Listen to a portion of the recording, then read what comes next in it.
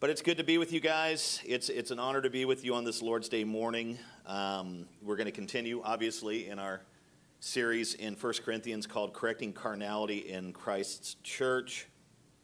Last week in the previous section, chapter 2, verses 6 to 9, Paul began to teach the Corinthians about true wisdom. They foolishly thought they could find true wisdom at the Acropolis among the eloquent pagan philosophers. And in response to that, Paul describes the character of true wisdom by laying out some of true wisdom's key traits. Firstly, true wisdom is imparted by God through the apostles and other legitimate true preacher-teachers in the church. It will not be found among or obtained through pagan philosophers, secular teachers, or any other earthly source. It is imparted to the mature, those whose faith is resting entirely upon the power of God as represented in Christ crucified. So that was the first thing about the first trait we learned. Secondly, true wisdom is not derived from any past, present, or future age, nor does it come from the earthly rulers of these ages. It has no fountainhead here on earth. It comes from above. Its fountainhead is God in heaven. And then thirdly, true wisdom is a concealed mystery that God predestined to reveal to his chosen people for their glory. It is hidden from earthly rulers, religious rulers, and spiritual rulers, such as the devil and the demons. And it is also hidden from unbelievers in general. So these are the things that we focused on last week. We studied these traits of true wisdom. In the next section, Paul continues his teaching on true wisdom. And this time he describes how it is revealed to God's chosen people and why it does, in fact, remain hidden from all others. Now, we did touch on some of that last week, but now we actually get into the meat of the text where he really describes this. If you'd be so kind as to please take your Bibles and turn to 1 Corinthians chapter 2. Our text for this morning will be verses 10 to 16. Last week I gave you a C, and today I will give you two more as we wrap up the section on true wisdom. I'd like to pray for God's help before we get to work. Father, we humbly acknowledge your power and our weakness. Father, without your power through the Holy Spirit, in whom we just sang about, we're not going to be able to comprehend this text. We're not going to be able to comprehend its spiritual implications or applications. It's all a work of the Spirit, and so that's why we sang about the Spirit in such a kind of an invitational way. We know he's here with us. We don't have to ask him to come into the building, but we do want to humble ourselves and acknowledge our weakness and the Spirit's strength. And so through the song, we were inviting him to work in our lives.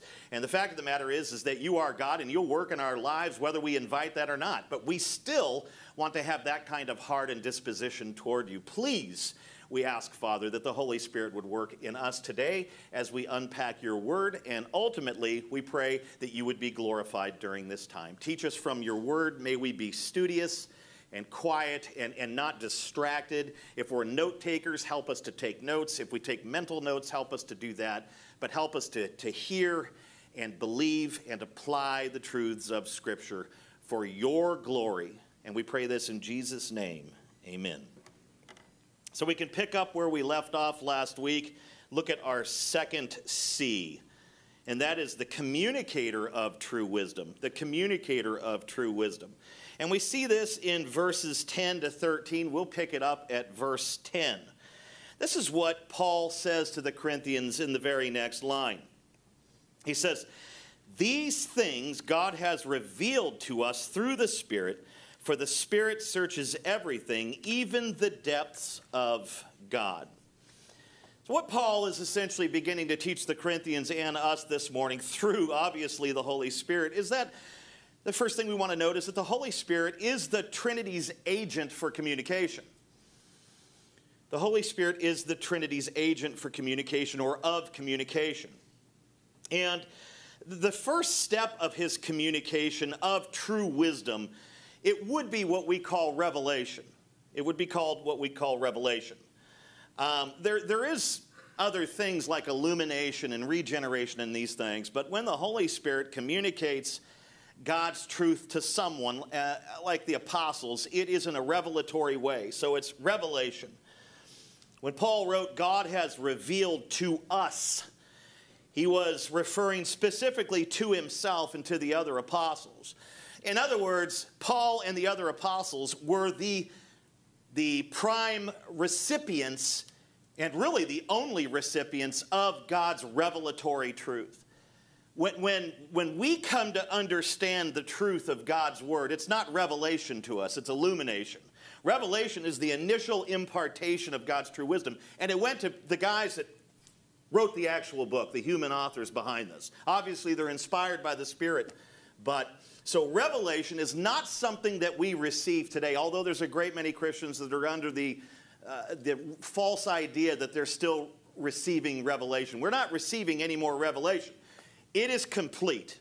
It is fulfilled. These 66 books are the manifestation of God's full revelation to sinners such as us. And so revelation is what we're looking at firstly, and the Trinity, of the Trinity, the Holy Spirit is the member of the Godhead who gives revelation, and he gave it to the apostles and a few others.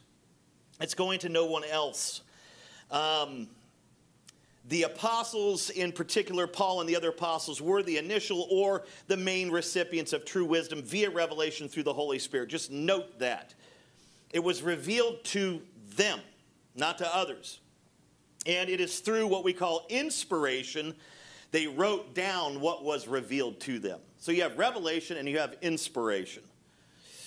God has used, if you know anything about the Old Testament in particular, and even in the New Testament, you know this to be true, and that is the fact that God has used angels for a great many amazing tasks, right? And so often messengers are bringing some, not necessarily revelation, but some kind of message to people. They are, by definition, messengers.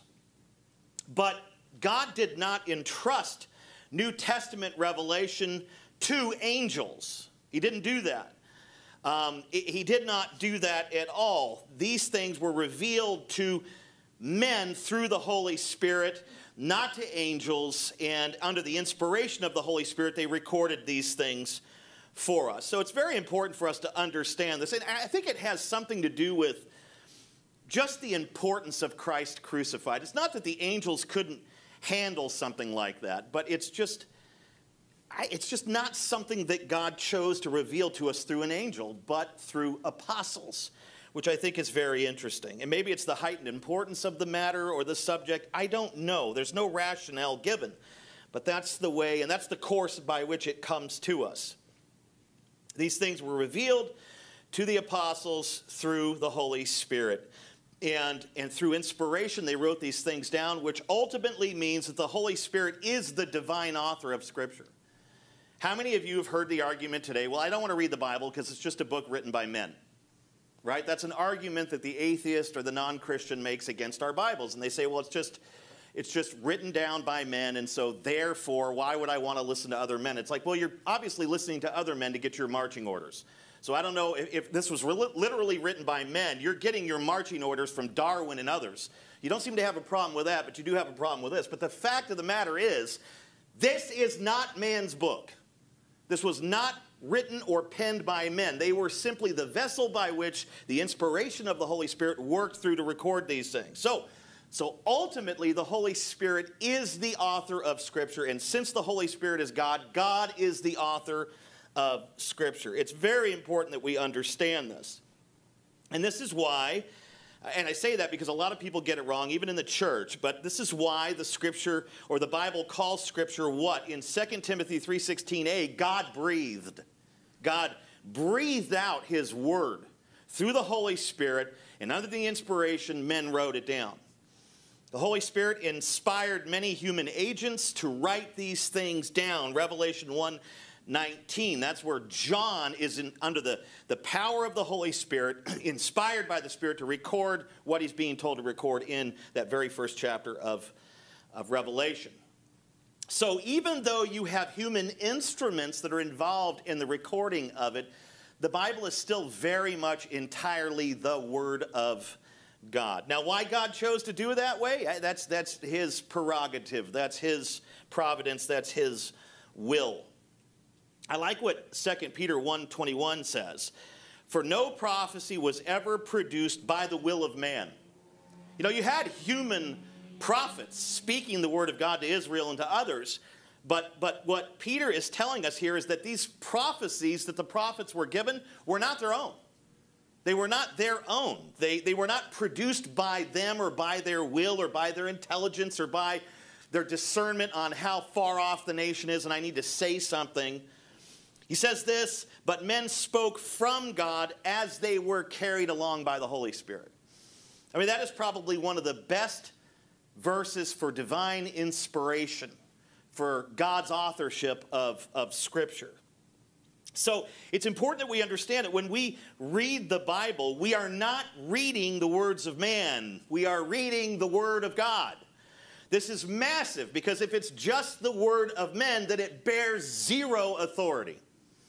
And it's also going to be imperfect, chock full of errors. It wouldn't be dependable. It wouldn't be trustworthy. Why would we bother? Amen? Why would we? We are erroneous in our writings. We are erroneous in our hearts. The heart of man is deceitful above all else. And so we can't depend on what men write. Now, if a man writes something that is just like Scripture, then it's safe. And this is why we like our favorite theologians and all that. But the moment a man deviates away from the truths of Scripture, that's chaff, worthless. But the Scripture is the Word of God. It is God-breathed. It is authoritative. When we read the Bible, we are not reading man's wisdom or worldly wisdom. We are reading the true wisdom of God. Therefore, the Bible is perfect. Psalm 18:30. It is everlasting. Isaiah 40, verse 8. It is alive, active, and penetrating. Hebrews 4:12, one of my favorite verses. It is profitable for teaching, reproof, correction, and for training in righteousness, that the man or woman of God may be complete, which means mature, that he or she would be equipped for every good work. That's a combination of verses 2 Tim 3:16b, and then we add verse 17 to that.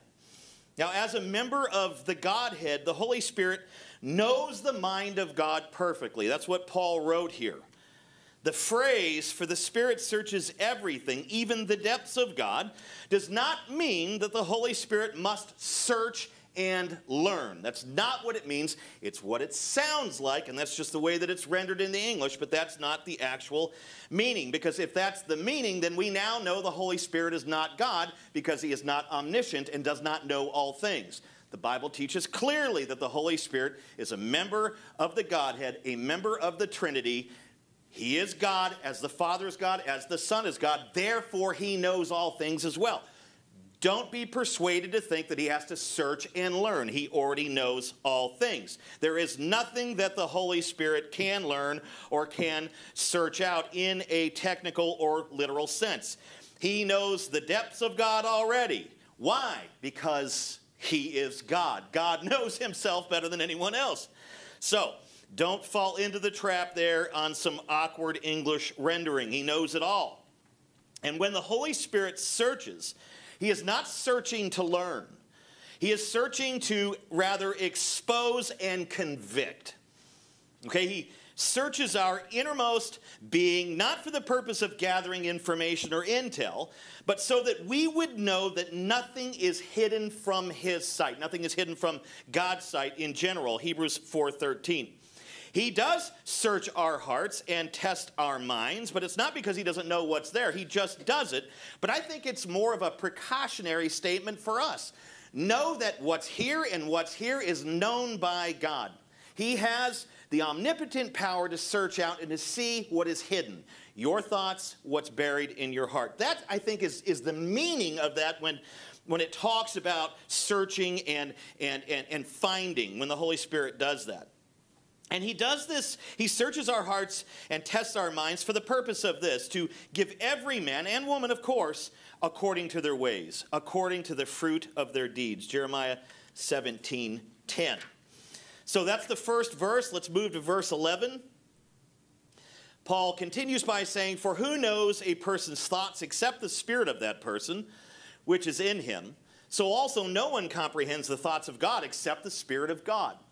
So what Paul's actually doing here is he's just using logic, and I love the fact that the Bible is incredibly logic, and its logic is always very sound. It's unlike man's logic, which sometimes hits a brick wall. I love this verse. Paul explains why the Spirit can search out the depths of God. He uses an illustration from human experience to make the case. I love the fact that the Bible is not only logical, but it's very relatable, and that's why there's human examples here. Now think about what he's saying. Our thoughts as human beings, they are discernible to our own spirits, right? For we can reflect on and recognize our own thoughts. Proverbs 20, verse 27. Other people, however, that are on the outside of us, even those whom we're in relationship with, they do not know for certain what we are thinking unless we disclose our thoughts to them, right? How many times have your spouse said, "I just like to know what's going through your mind," right? And there is something going through your mind. And if you reveal it at that very moment, you will probably be in your jammies on the couch. Therefore, you lie, right? You don't want to expose what you're actually thinking in those moments. This can happen in any sort of context. Now, I'm not saying that's right. I'm not saying it's good. It is not right. It is not good to conceal what's actually there. But for the most part, all people can do is analyze our behavior and what we're saying, but they don't really know what's going on in here. Now, I've been married for 24 years, going on 25 here, and my wife has such powerful discernment. She's in the other room, I think, so I can say these things. It's in the stream. Oh, Lord, help me. But she even knows what I'm thinking most times. And of course, I always deny that in that moment. That's not at all what I'm thinking while walking away going, that is exactly what I was thinking. How many of you have done that, right? She says, "You know what? I know what you're thinking right now, pal." You know, and I'm like, first of all, I'm not a little kid. Don't talk to me like that. She really does have me pinned down. But you don't even know what you're talking about, right? This is what we do. This is the game we play. Point being, sometimes thoughts don't line up with the actions, and the person on the outside doesn't really know what's going through our mind, but we do. We know our hidden thoughts. We know our hidden motives. And sometimes we can't detect what's driving us. We have patterns in our lives of dysfunction that have been built over the years through the mistreatment of others or whatever it is. There's just stuff that's happened to us, and sometimes we're operating at a deeper level, and we can't really discern why we're doing things the way we're doing them or why we're thinking the way we're thinking. But in a general way, right, in a general way, we know what's going on in our thoughts, while the person we're speaking to doesn't necessarily know that. They just hear what we're saying, and what we're saying might be completely different than what we're thinking. And sometimes we do that just to be polite. So, and that is kind of an argument that Paul is making here. Other people, they don't know what's going on in our minds. And then similarly, the things of God, God's thoughts, God's wisdom, they are completely inaccessible to us unless God reveals to us what he is actually thinking. And it's only the Spirit of God, as Paul calls the Holy Spirit here, it's only the Spirit of God that knows the actual thoughts of God. Therefore, he alone is able to reveal the thoughts of God and the depths of God to us. So we know our thoughts. The person on the other side of the desk doesn't know our thoughts. We know them, but they don't. And in a similar way, the Holy Spirit is the only one who knows the thoughts of God because he's God. Therefore, he must reveal the thoughts of God to us. And we would have to reveal our thoughts to someone so we could have clarity with them if they're wondering what we're actually thinking. Fallen, unregenerate people, they think they know the thoughts and ways of God on any given subject. This is a big thing today. People are always commenting on this, and they think, and the funny thing is that as they're espousing their views, you're sitting there listening to them going, that is not at all the way, that's not the way the mind of God works, because we're familiar with Scripture. We know what the Scripture says, but people are always playing this game thinking that they know what God would approve of, what he would disapprove of, and therefore they calibrate their lives in accordance with their own feeble understanding while totally missing the mark. And I would just simply say that unregenerate people who do this, they are just sorely mistaken. Isaiah 55, 8-9 says, and this is God speaking, "For my thoughts are not your thoughts, neither are your ways my ways, declares the Lord. For as the heavens are higher than the earth, so are my ways higher than your ways, and my thoughts than your thoughts." So we can't even pretend to begin to even try to describe how we would understand, especially the unregenerate man, how we would understand the mind of God, unless the mind of God is revealed to us. We don't have a spiritual, mental, emotional, any kind of physical capacity to discern the thoughts of God apart from the Spirit of God. It's just not going to happen. And today countless people are pretending to know what is in God's thought. God is perfectly fine with my homosexual marriage. This is a big prevailing thought today. And obviously when we hear that, it breaks our hearts because the person does not understand the mind and thoughts of God, because God has made his thoughts and mind very clear on that subject. Now, I don't want to pick on homosexual marriage. I'm giving you an example. His thoughts are not our thoughts. The only way we can gain understanding is through the Spirit.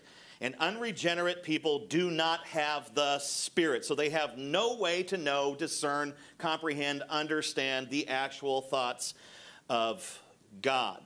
They are spiritually dead in their trespasses and sins in which they walk. Ephesians 2, 1 and 2. And they cannot discern spiritual things such as the thoughts and ways of God. 1 Corinthians chapter 2 down in verse 14. In fact, they not only not know the thoughts of God, they're carnal minds, and the mind is the seat of the thoughts. The mind is the factory of all thinking. It's so bad for the unregenerate because their carnal minds are actually at enmity with God. Romans 8:7. So not only do they not know the thoughts of God, their minds are hostile toward the thoughts of God. So it's really a dangerous game to play, to pretend or to think that we know the thoughts of God while we still are not being regenerated and all these things from the Spirit. And there is, of course, a way that seems right to man. Amen? They may even boast about their, so-called spiritual knowledge and wisdom. How many times have you heard this? Well, I'm not into Jesus. I'm not into this. I'm not even a Buddhist or anything, but I'm a spiritual person. Right? That is a way that seems right to the carnal, unregenerate man. And yet it says this in the same line. But in the end, that kind of rightness in your mind, that kind of mindset and thinking, it leads to life? No, death. It leads to death. Proverbs 14:12 and obviously Proverbs 16:25.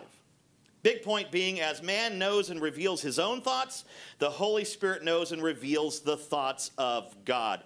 I'm the only one that can reveal my actual thoughts to my wife, and the Holy Spirit is the only one who can reveal the actual thoughts of God to a person. If the Holy Spirit isn't active in power, illuminating, regenerating, doing those initial works to get that person up to par, to give them a new life and a new brain and all that, it's not happening. It's just not happening. What they know is carnal. Therefore, the Holy Spirit is the only communicator of true divine wisdom. He is the possessor and the presenter of the depths of God. That's Paul's precise point in verse 11. Verse 12. Now we have received not the spirit of the world, but the Spirit who is from God, that we might understand the things freely given us by God. The reason why the apostles and believers in general know true wisdom is now explained. They have received the Holy Spirit who discloses the things of God to them. Okay, that's exactly what Paul is saying in verse 12. When Paul speaks of receiving not the spirit of the world, the reference could be to demonic beings, but it is more likely rhetorical, as in the phrases of like spirit of slavery in Romans 8:15 and spirit of fear in 2 Tim 1:7. The purpose of the gift of the Holy Spirit, Ephesians 2:8, is that believers should understand what God has granted in his grace to them.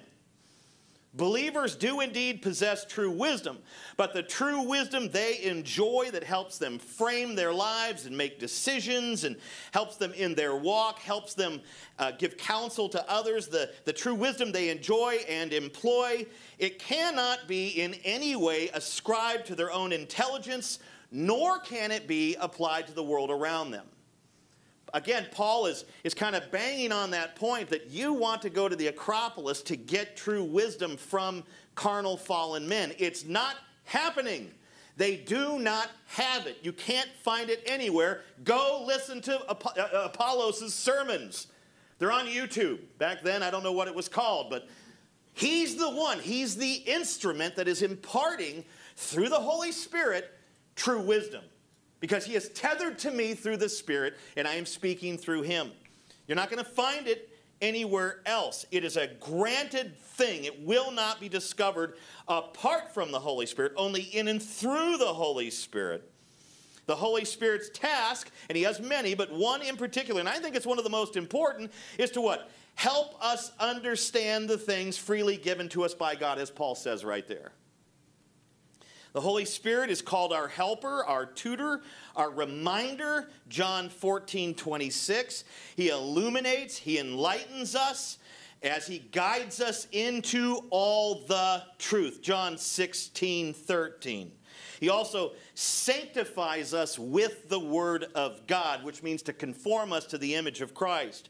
1 Timothy 4:5. So very clearly in verse 12, it is the purpose of the Spirit to help us comprehend, understand, and apply all of the good graces God has imparted to us in his word. Verse 13, he says, and we impart this in words not taught by human wisdom. There's another attack on the Acropolis. Don't go to the Acropolis. They should rename it the Acropolis, because that's what it was. Sorry, that maybe was a little bit crude for you, but that's what comes to my mind when I think of it. And we impart this in words not taught by human wisdom, because it's absolute chaff and rubbish, but taught by the Spirit. Taught by the Spirit, not by men, by the Spirit. Paul's statement here recalls what he argued back in verse 4. His what? Speech and message were not in plausible words of wisdom, but in demonstration of the Spirit and of power. In other words, his teaching was not based on human wisdom, nor was it the result of human invention. It was taught by the Holy Spirit through him, through the other apostles, and through faithful teachers such as Apollos, and pretty much every faithful teacher in succession coming after them. R.C. Sproul and Calvin and just C.S. Lewis, a great many others. When a real preacher or a true preacher-teacher exposits the Word of God, we hear the sound of his voice, but it is the Holy Spirit who is instructing us. If we comprehend what we hear, if we can understand what we are hearing at even a spiritual level, we comprehend it not just as clear speech, but in a spiritual sense, we get it, we understand it, we want to live that, we want to apply it. You need to understand that it's not because the preacher is a great communicator. One of the things that really bothers me about churches today is that they put such a high emphasis and value on really, really good communication. Right? They actually, when they look for a ministering pastor to hire, for a senior pastor to just a teaching position, one of the big check boxes is excellent communication. I've actually witnessed this. Now, I think we would all agree that good communication is important. You want the person to be articulate and to be clear. But I think there's more emphasis put on that clarity and that quality of communication over content. Therefore, you get extremely talented communicators that are an inch deep and a mile wide. They're very, very shallow. In fact, in some of the biggest churches in America, the communicators would be off the charts in communication ability. But their theological content is vacuous. You listen and you go, okay, that was very clear, and I like the stories he used. I'm walking out with nothing now. Thank you. Because there was no substance. There was no meat. There was no real exposition, and churches do this today. What's our number one thing? Got to be a really good communicator. You get down to about 10, it's like, okay, what about content? Yeah, throw some of that in there. Okay, content to me should be just above communication.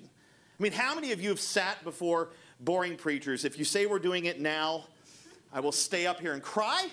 But how many of you have done that? Now, it's difficult to sit through a very non-dynamic, boring, monotone preacher. I get it. But let me tell you something right now.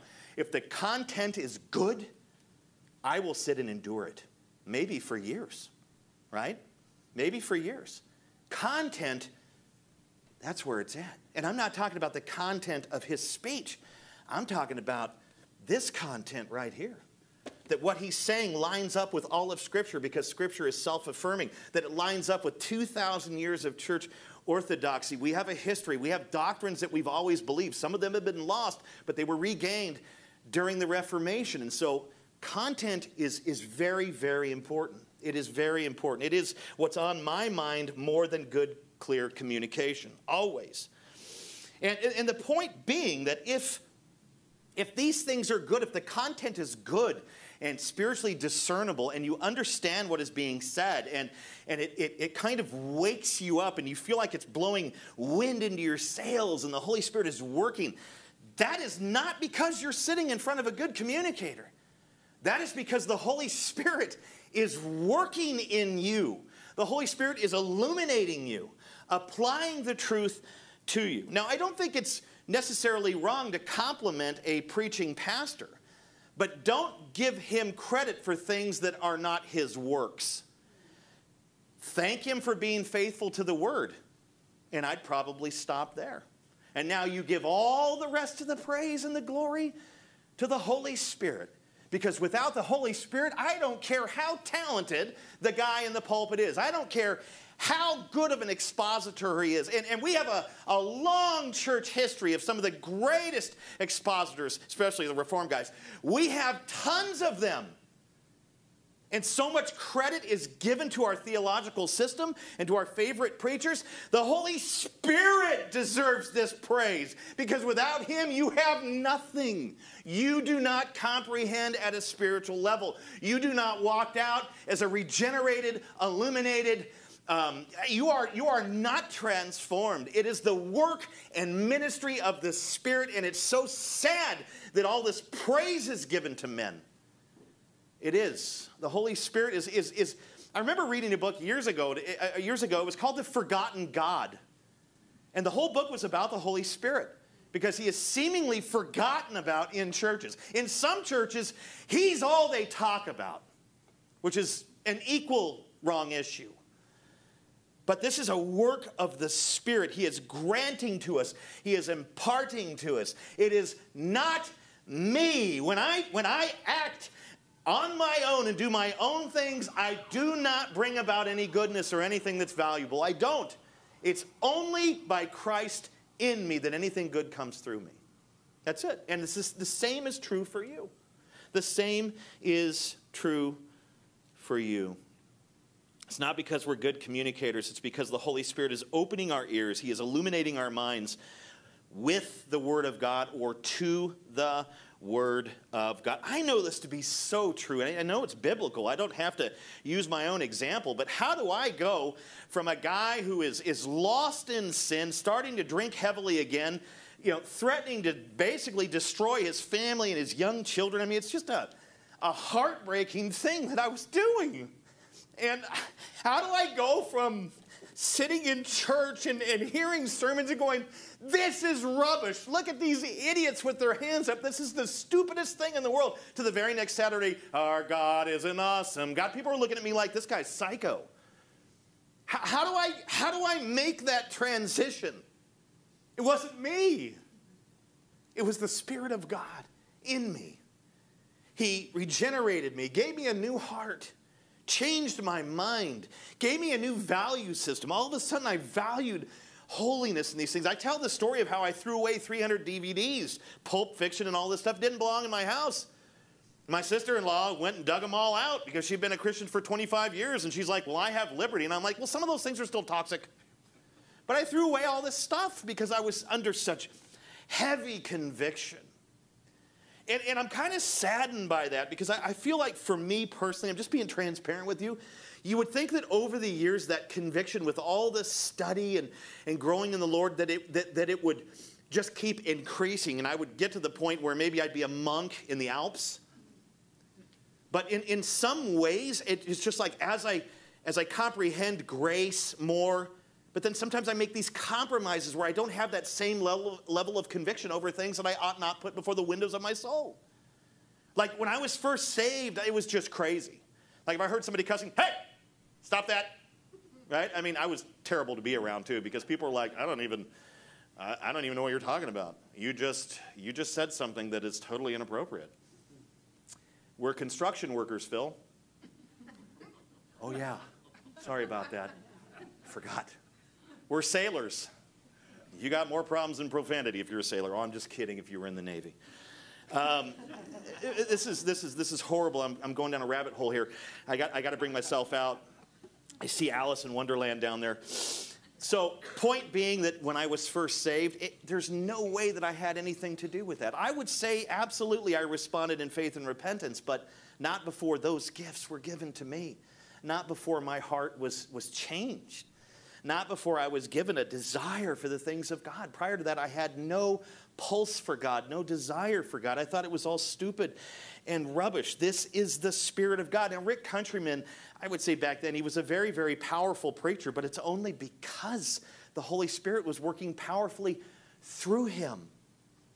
Working powerfully through him. The Holy Spirit, he interprets spiritual truths, Paul says, to those who are spiritual. Who is spiritual? It is those who are indwelled by the Holy Spirit. He's talking about believers. Ezekiel 36:27 and Romans 8:9, we see a touch of that there. 1 Corinthians 12:13. I think it was a number of years ago. I don't know how long ago it was, but I remember R.C. Sproul tells the story, and someone in the congregation wanted to pay him a really nice compliment, right? And they came up to him, and it was just an elderly little old lady, a little sweetheart, you know. She's saved by the grace of God, and she comes up, and she just tells him, I really like the way you make the Bible come to life, right? Now, half the pulpiteers in the country would just love to run with that compliment. But R.C. Sproul, in total mercy and total grace, said, Dear, I don't make the Word of God alive. It makes me alive. What a great correction, right? And then he said, leave the church and never come back. No, he didn't do that. I'm kidding. This is literally how he responded. It's not me. The Bible, I don't animate the Bible. The Bible animates me, right? Because it is living and active and sharper than any two-edged sword, right? Cutting right through the marrow, right to the conscience. Hebrews 4:12, again, one of my favorite verses. He was telling her, man, this is the work of the Spirit. It is the work of God's Word, because God's Word is living and active. And he did say, but there are a many preachers out there that make the Word of God seem dead. And I thought that was pretty funny for him to say that. And you can be very boring. Why doesn't the Word of God animate our preachers? We're talking about the Word of God. It should enliven and waken and just animate us, but with limits, because a fully animated Phil is very dangerous. But do we agree, though? It animates us. It gives me life.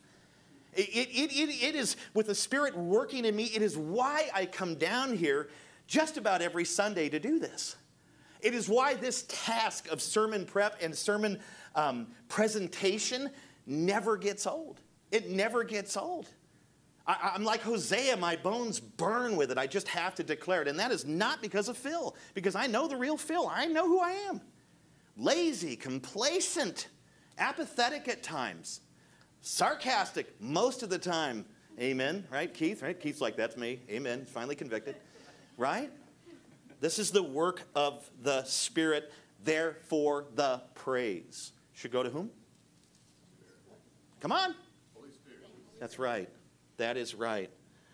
It is the Holy Spirit that is doing this work. It is His work alone. I would simply say this. He alone visits the valley of dry bones and breathes new life into spiritually dead people. Ezekiel 37, 4-6. Amen? He is the one that puts flesh on our dead spiritual bones. He is the one that raises us to life in the resurrection power of Jesus Christ through the Father. Let's move to our third and final C. So we just talked about the communicator of true wisdom. Now we're going to talk about the complication of true wisdom. We see this in the rest of the text, the rest of the chapter, verses 14 to 16. We'll start at verse 14. The natural person does not accept the things of the Spirit of God, for they are folly to him, and he is not able to understand them because they are spiritually discerned. Stop there. Okay, so let me just be clear here. When I say the complication of true wisdom, I am not implying, inferring, or saying at all that true wisdom actually has any complications. It does not. It comes from God. We see it in his word. It is perfect. It is pure. But there are or is a complication that is associated with it. It doesn't cause this complication. It's on our end. So think of it like that. It exists on our end. And it is very simple, and it is clearly stated right at the beginning of verse 14. The natural person does not accept the things of God or the Spirit, or the things of the Spirit. It just doesn't accept them. There's the complication right there. So we must ask and answer the question, what is a natural person, right? Because that's the literal language in the original Greek, and of course a good English rendering here. That's what Paul says, the natural person. I thought we were all natural people. Well, we are technically, but there is somebody. Natural people can, through the work of the Spirit, become not necessarily supernatural, but spiritual people. So what is a natural person? It is a person who has not experienced this supernatural rebirth through the Holy Spirit. They have not been born again. They have not been regenerated. They are still in their fallen state. They are still sinners under the wrath and condemnation of God. They are still in their total and absolute depravity. They are unbelievers, is what he's saying. They are not regenerated. They have not been born again. John 3, 3, and 5. Now, why won't, and I want you to notice something. This is important. Look at verse 14 again. The natural person, it does not say cannot accept. It says does not accept.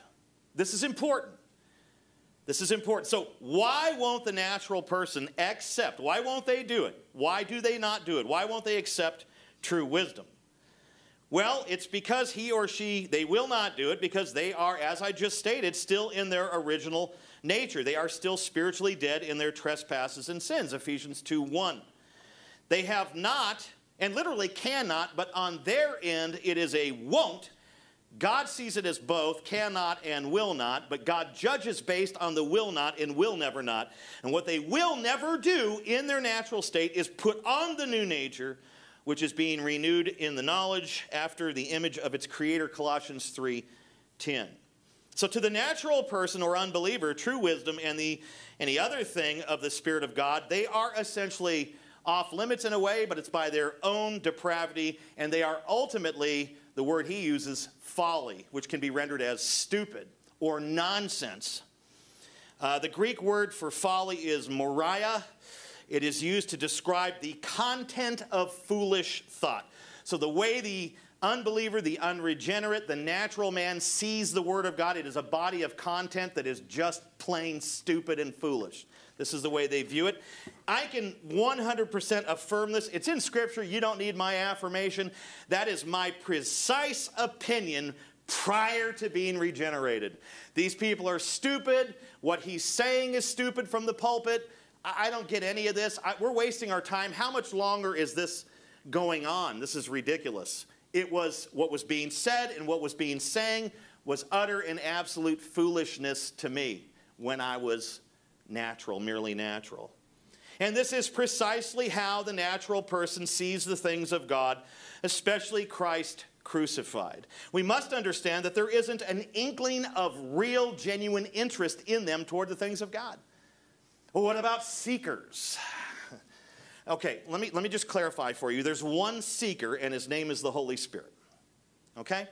He is the Holy Spirit. He is the seeker. If there is any man or woman who is vaguely interested in the things of God, it's because the true seeker is probably seeking them out. But no one seeks on their own. Never. Never. And I can affirm this I can testify this based on my own experience. The Word of God says it. That's the authority. Secondarily to that, this is exactly how I was. Maybe some of you in this room can testify to that yourself. When you were natural, outside of the body of Christ, outside of Christ, did you have any interest in the things of God? No, you didn't. I had interest in women and carousing and drugs and making myself feel good. And it just wasn't there.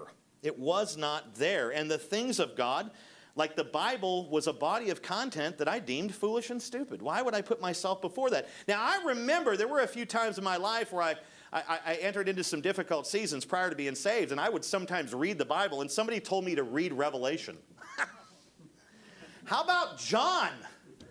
Or maybe even James, and I'm sitting here reading this, and it's like I'm reading the Da Vinci Code. I have no idea what this is. I mean, it's like, and then the Lamb, and I'm just like, man, I'm more lost after reading this than anything else. Now, that's not to say there isn't power in Revelation. God could raise me to life right there. But it just didn't make sense. And I don't even remember who that was, but I need to find them and tell them, John, give him John. I did give him John. I gave him Revelation. Not that John. Other John. The gospel. Or James was good. But ultimately, they think it's stupid. I thought it was stupid. Remember what Paul wrote back in 1 Corinthians 1:18a? What did he say? For the word of the cross is, same word, folly, Moriah, to those who are perishing. So he's already stated this. He's just restating this to make his point. It is just folly. The natural person is not able, he says, to understand the things of the Spirit of God because they are spiritually discerned. How can someone who does not have the Spirit understand the things of the Spirit? This is the logic that he's using again, right? I mean, I'm the only one that knows my thoughts. The person I'm talking to doesn't know my thoughts. They can't discern my thoughts. It's the same thing with the Holy Spirit. How can we comprehend the things of the Spirit that belong to him apart from the Spirit? This is the logic he's using. It's very sound, isn't it? It's good.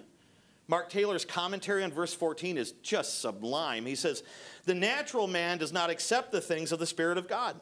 How can he? The things of God are foolishness to him. The natural man is the unconverted and unregenerate, the person who is void of the Spirit and who belongs to this age.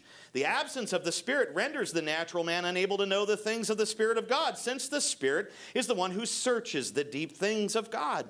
The natural man is unable to penetrate spiritual things because spiritual things are evaluated spiritually. That is, they are examined by means of the Spirit. He says, lastly, the natural man, therefore, is unable to make spiritual judgments or comprehend spiritual truths. Why did I just quote that big paragraph? Because he said it better than I ever could. That is hitting the nail on 1,000 heads right there. He has nailed it. Now, when the Holy Spirit quickens the soul and renews the spirit of man through regeneration, or really gives them a new spirit, he then illuminates the man's mind. He opens his mind and shines light on it, which makes the truth spiritually discernible. Now that the man has been regenerated and given a new heart, the mind is illuminated. It's like light is shined in the dark place. And now the man can see the Word and comprehend the Word and understand the Word. And from my own personal experience, you don't need it, but that is exactly what happened. I went from this is rubbish to telling Rachel, have you been emailing this Rick guy because he is speaking about me tonight? That is the illumination. All of a sudden, I felt like he had an audience of one, me. It was like there was a spotlight that came down out of the ceiling and went right on me. And all of my sins were being revealed. And there was a crushing sense of that. And then I started to hear in the same message about the grace of God. It was amazing. It was almost as if I was the only person in the room. I kept elbowing Rachel, are you emailing him my life story? Because I will kill you. This is embarrassing, but I also like it, so never mind. Could you shut up so we could listen? This is what she was saying. It was like the spotlight went on, and the Spirit came into me, and now it wasn't foolishness. It made sense, and it was applicable and alive. And I was alive. I was alive. And I'll tell you, from that moment on, my life has never been the same. I didn't walk an aisle. I didn't pray a prayer, the bouncing ball prayer, God, come into my heart. I didn't do any of that. I'm not discounting that if you did that. If you did it at a crusade, fine, praise God. God can work through that too, but I think so often he doesn't. But he can. But for me, a rebel in the seat transformed into a saint by the power of God in the Holy Spirit. The light bulb came on. I felt like I was reborn. I don't even think I slept that night. I started reading the Bible. I went to Revelation to go, I know this whole book. I'm dispensational. Basically, ultimately admitting that I didn't know it at all. No, I'm just kidding. I'm just kidding. Yeah, I was like, I'm a dispensational. Hey, watch Left Behind. Oh, that was not good for me. Yeah, why did we start me off with that? Right? But I'm kidding about that. But I was just different. I was just different. This is the Spirit of God making himself known to me, making God known to me, making spiritual truth discernible, comprehensible, understandable, applicable. He is the communicator of true wisdom. Amen? He is the one that does it. He quickens the soul.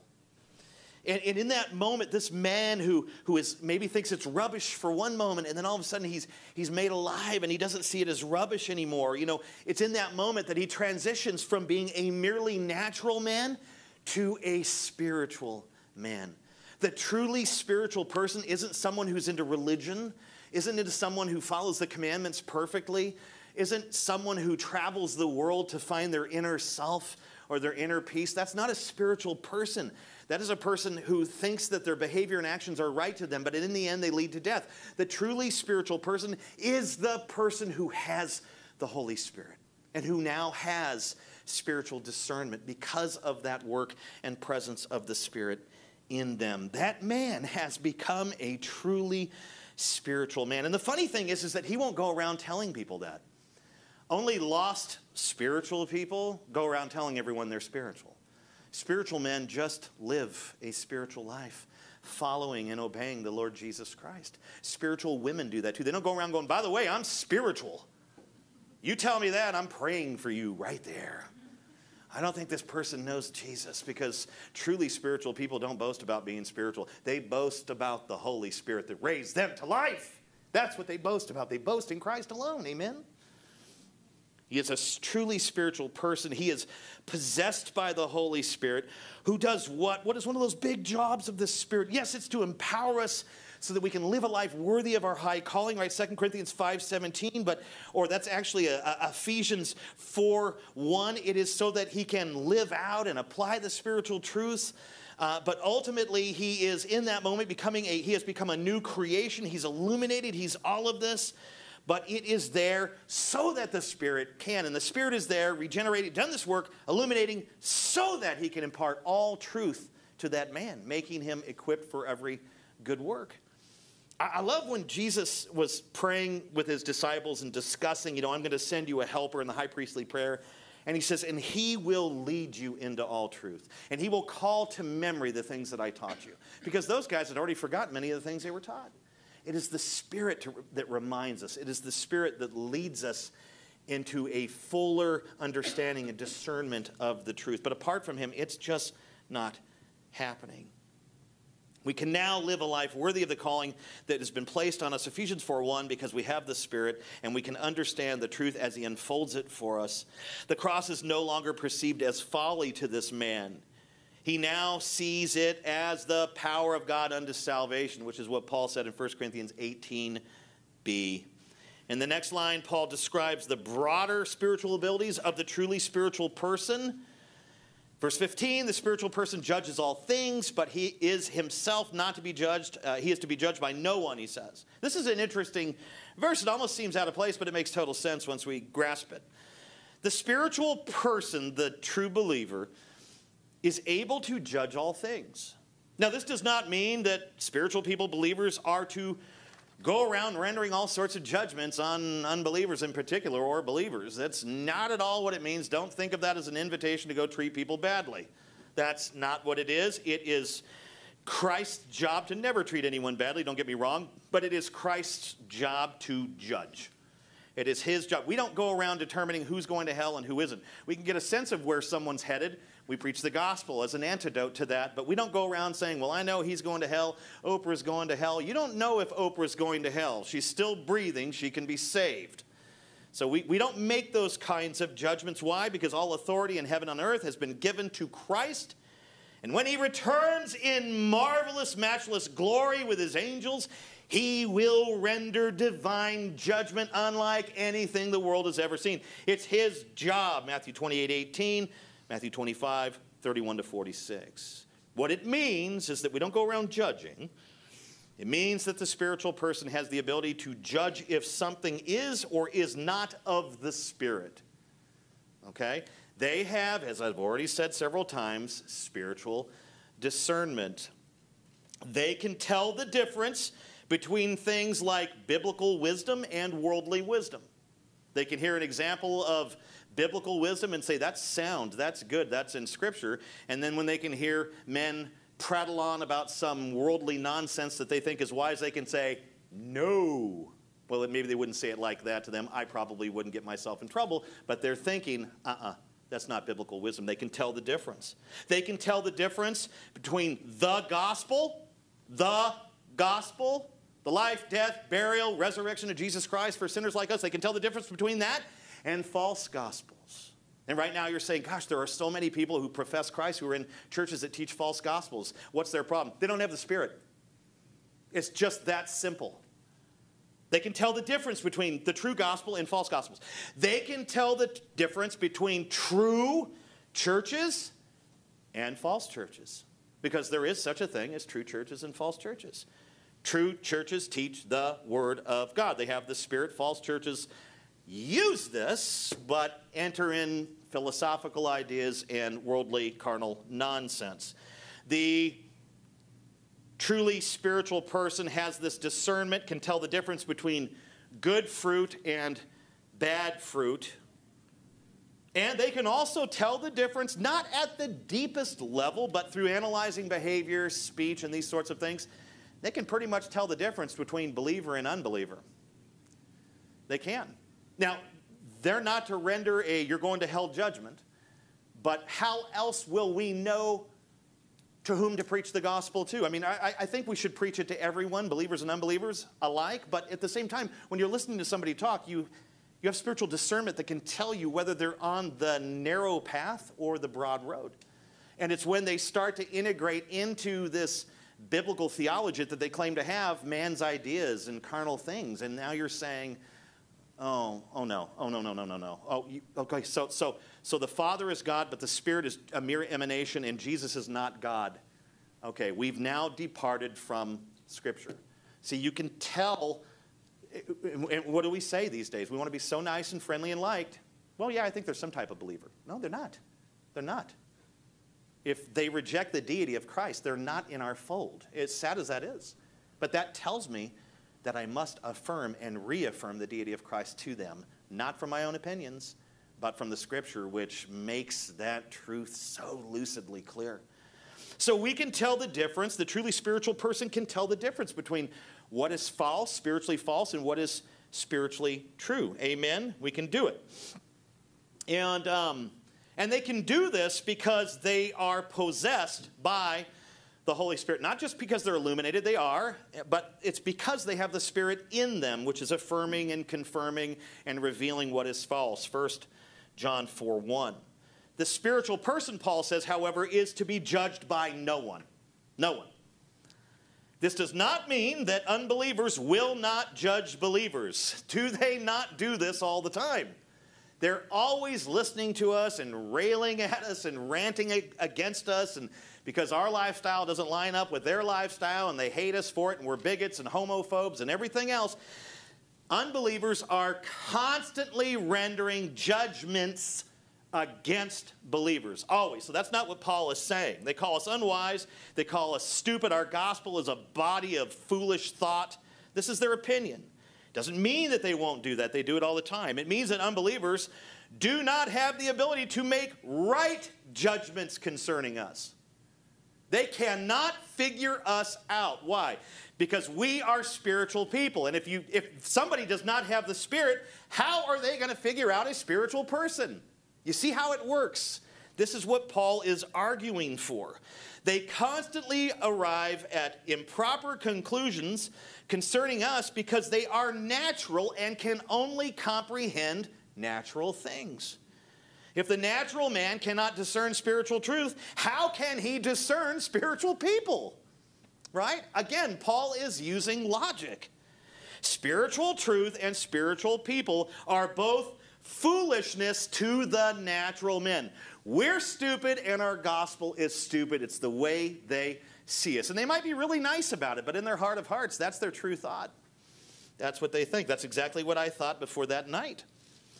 And I would just simply say this, not to garner some kind of sympathy for us. We don't need sympathy. It's a badge of honor, for crying out loud. But I would just simply say that Christians are the most misunderstood and misjudged people on the face of the earth. They're supposed to be. Nobody in this world, natural person, is supposed to be able to figure us out. Why? Because we are not from this world. We are aliens and strangers. We ought to appear to them as such. But when we fit in, something is wrong. When they see us, they should say, I don't understand that guy, and therefore I don't like him. We are misunderstood. We are misjudged. Why? Again, what Paul is saying is because natural people cannot grasp who we are, what we are, and they certainly cannot grasp how we became this way through the presence and power of the Holy Spirit. These are not things that they can comprehend at the deepest true spiritual level. They just don't get it. I would simply say this: no spirit in them, no comprende. They're not going to get it. No understanding. Therefore, why do we get upset? Why do we get upset with them when they treat us poorly? You are like a Frenchman. Maybe I should get a better example because I'm French. I said that because of me. You are a Frenchman in Mexico. You speak a different language. You carry yourself a different way. Everywhere you go, you have a baguette and a glass of wine. They don't understand you down there.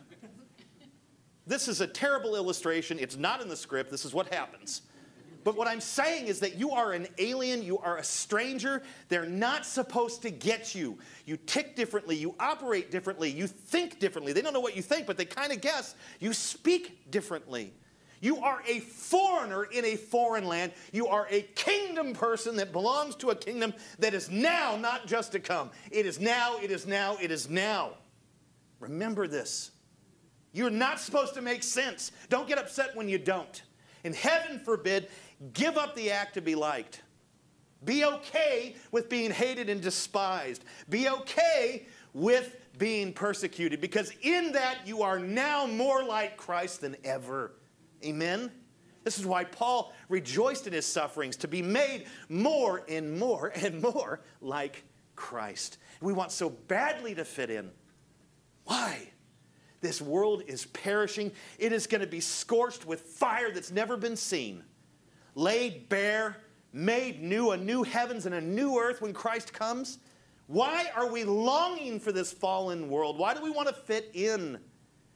It ought to be our task and goal not to fit in, and not through poor behavior, but through godly, righteous, holy behavior. Amen? I'm so excited about this new women's study coming. They're going to study the Ten Commandments. And it's not like some kind of antinomian spin on it, like, hey, by the way, these don't apply to you. It is going to teach us the mind, or not us, it's going to teach the women. I keep trying to put myself in this study. I gave $7, I got a refund, right? But it's going to teach these gals that the Word of God is there for our benefit. The commandments are boundaries for our joy. They are. It's not something that we jettison and get rid of. We're just not under its condemnation any longer. And this is going to help our women at this church live a fuller life for Christ and fit in even less, because the one thing the world hates are those commandments. It hates them, and they will be judged by it. It's going to be so good.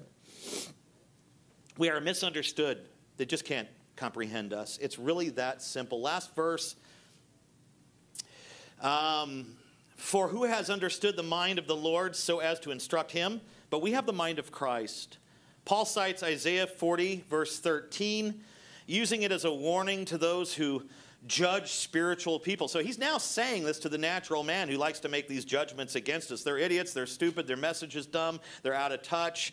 Wow, I wish they were more worldly. Thank God we're not. He is now correcting or admonishing or warning them. He says, believers have the mind of Christ. How do they have the mind of Christ? They have the mind of Christ in that they believe the word, which is Christ made flesh. They have the mind of Christ in that they live the word, in that they share the word, gossip the word, preach the word, share the gospel, the truths of Scripture. When we are aligned with those things, believing the Scripture and sharing the Scripture, we have the mind and literal heart of Christ. Because what did he do? He came preaching. In fact, he was doing so many miracles in I think it was in Capernaum in some place, and he left in the middle of the night to go take a break and to pray, and then his disciples finally found him and said, there's more people to go heal. I have not come for that reason. I have come to preach the gospel. And he moves on to another area. Could have healed a whole bunch more people. Instead, he moved on to keep preaching. When we preach the word with boldness, when we share it and gossip it with boldness, we have the mind of Christ. We have the heart of Christ. When non-spiritual people, unbelievers, judge and reject a believer's doctrines, they presume to have a greater understanding than the mind of the Lord. And they are attempting to instruct him. That's what Paul is saying. That's the warning. When they reject our gospel, they're not just merely rejecting our gospel. They are telling God, I have a better way. They are rejecting the mind of the Lord. They are implying that they have a better way. I've got a better gospel than you. They're trying to instruct the Lord himself, because the Lord himself is the one who is speaking through us. This is such a critical danger. That's why he's warning. Hodge said this, what we teach is the mind of the Lord. To condemn our doctrine or to judge us as teachers of those, lame doctrines is to condemn the Lord. So rejection of the gospel, it cannot be understood as a mere rejection of the gospel. That's typically what we think. We shake the dust off our feet and move on. It is actually an assault on the intelligence of God. It is actually an arrogant attempt by the creature to instruct his or her creator, I have a better way. And as Hodge put it so rightly, it is to condemn the Lord. And what scripture comes to mind now? If you deny me before men, I will deny you before my Father who is in heaven. What a terrifying thought. They're not just rejecting our gospel. They are telling God, I have a better way. I don't want your way. And we know and we've learned that true wisdom is not obtained through human discovery, but by divine revelation through the Holy Spirit, primarily to the apostles and those who authored, or at least the human pens behind Scripture. And I would just say that since the Holy Spirit grants believers true wisdom, there is no need for us to look for it elsewhere. We don't have to go down to the Acropolis or to the secular books or any of these things to try to find it. It is revealed through the Spirit as a gift to us from God. We don't have to go anywhere to find it. And I would say this, and this is one of Paul's big points too. He especially made this point at the end of chapter 1. Because it is given by the Spirit, granted by the Spirit, through his power, through his work, through his infinite wisdom and knowledge, there is literally no room for human boasting. We cannot boast about the knowledge, even the biblical knowledge that we have, because we would not have it if it weren't for the Spirit of God. This is a big thing that he's trying to teach them here, because they are fascinated by the Acropolis. They're fascinated by the philosophers and all this. They think they have something to add to their faith. They will not add anything to their faith. They will take from it. They will take from it. They are such a danger. And we have no reason to boast. If we boast in Christ. Our only response to this phenomenal section on true wisdom should be humble gratitude. We are spiritual people, believers, not because we were somehow smarter or more capable than others, but because our merciful God chose to set his salvific love upon us in eternity past, according to his own purposes, and for his glory and for ours.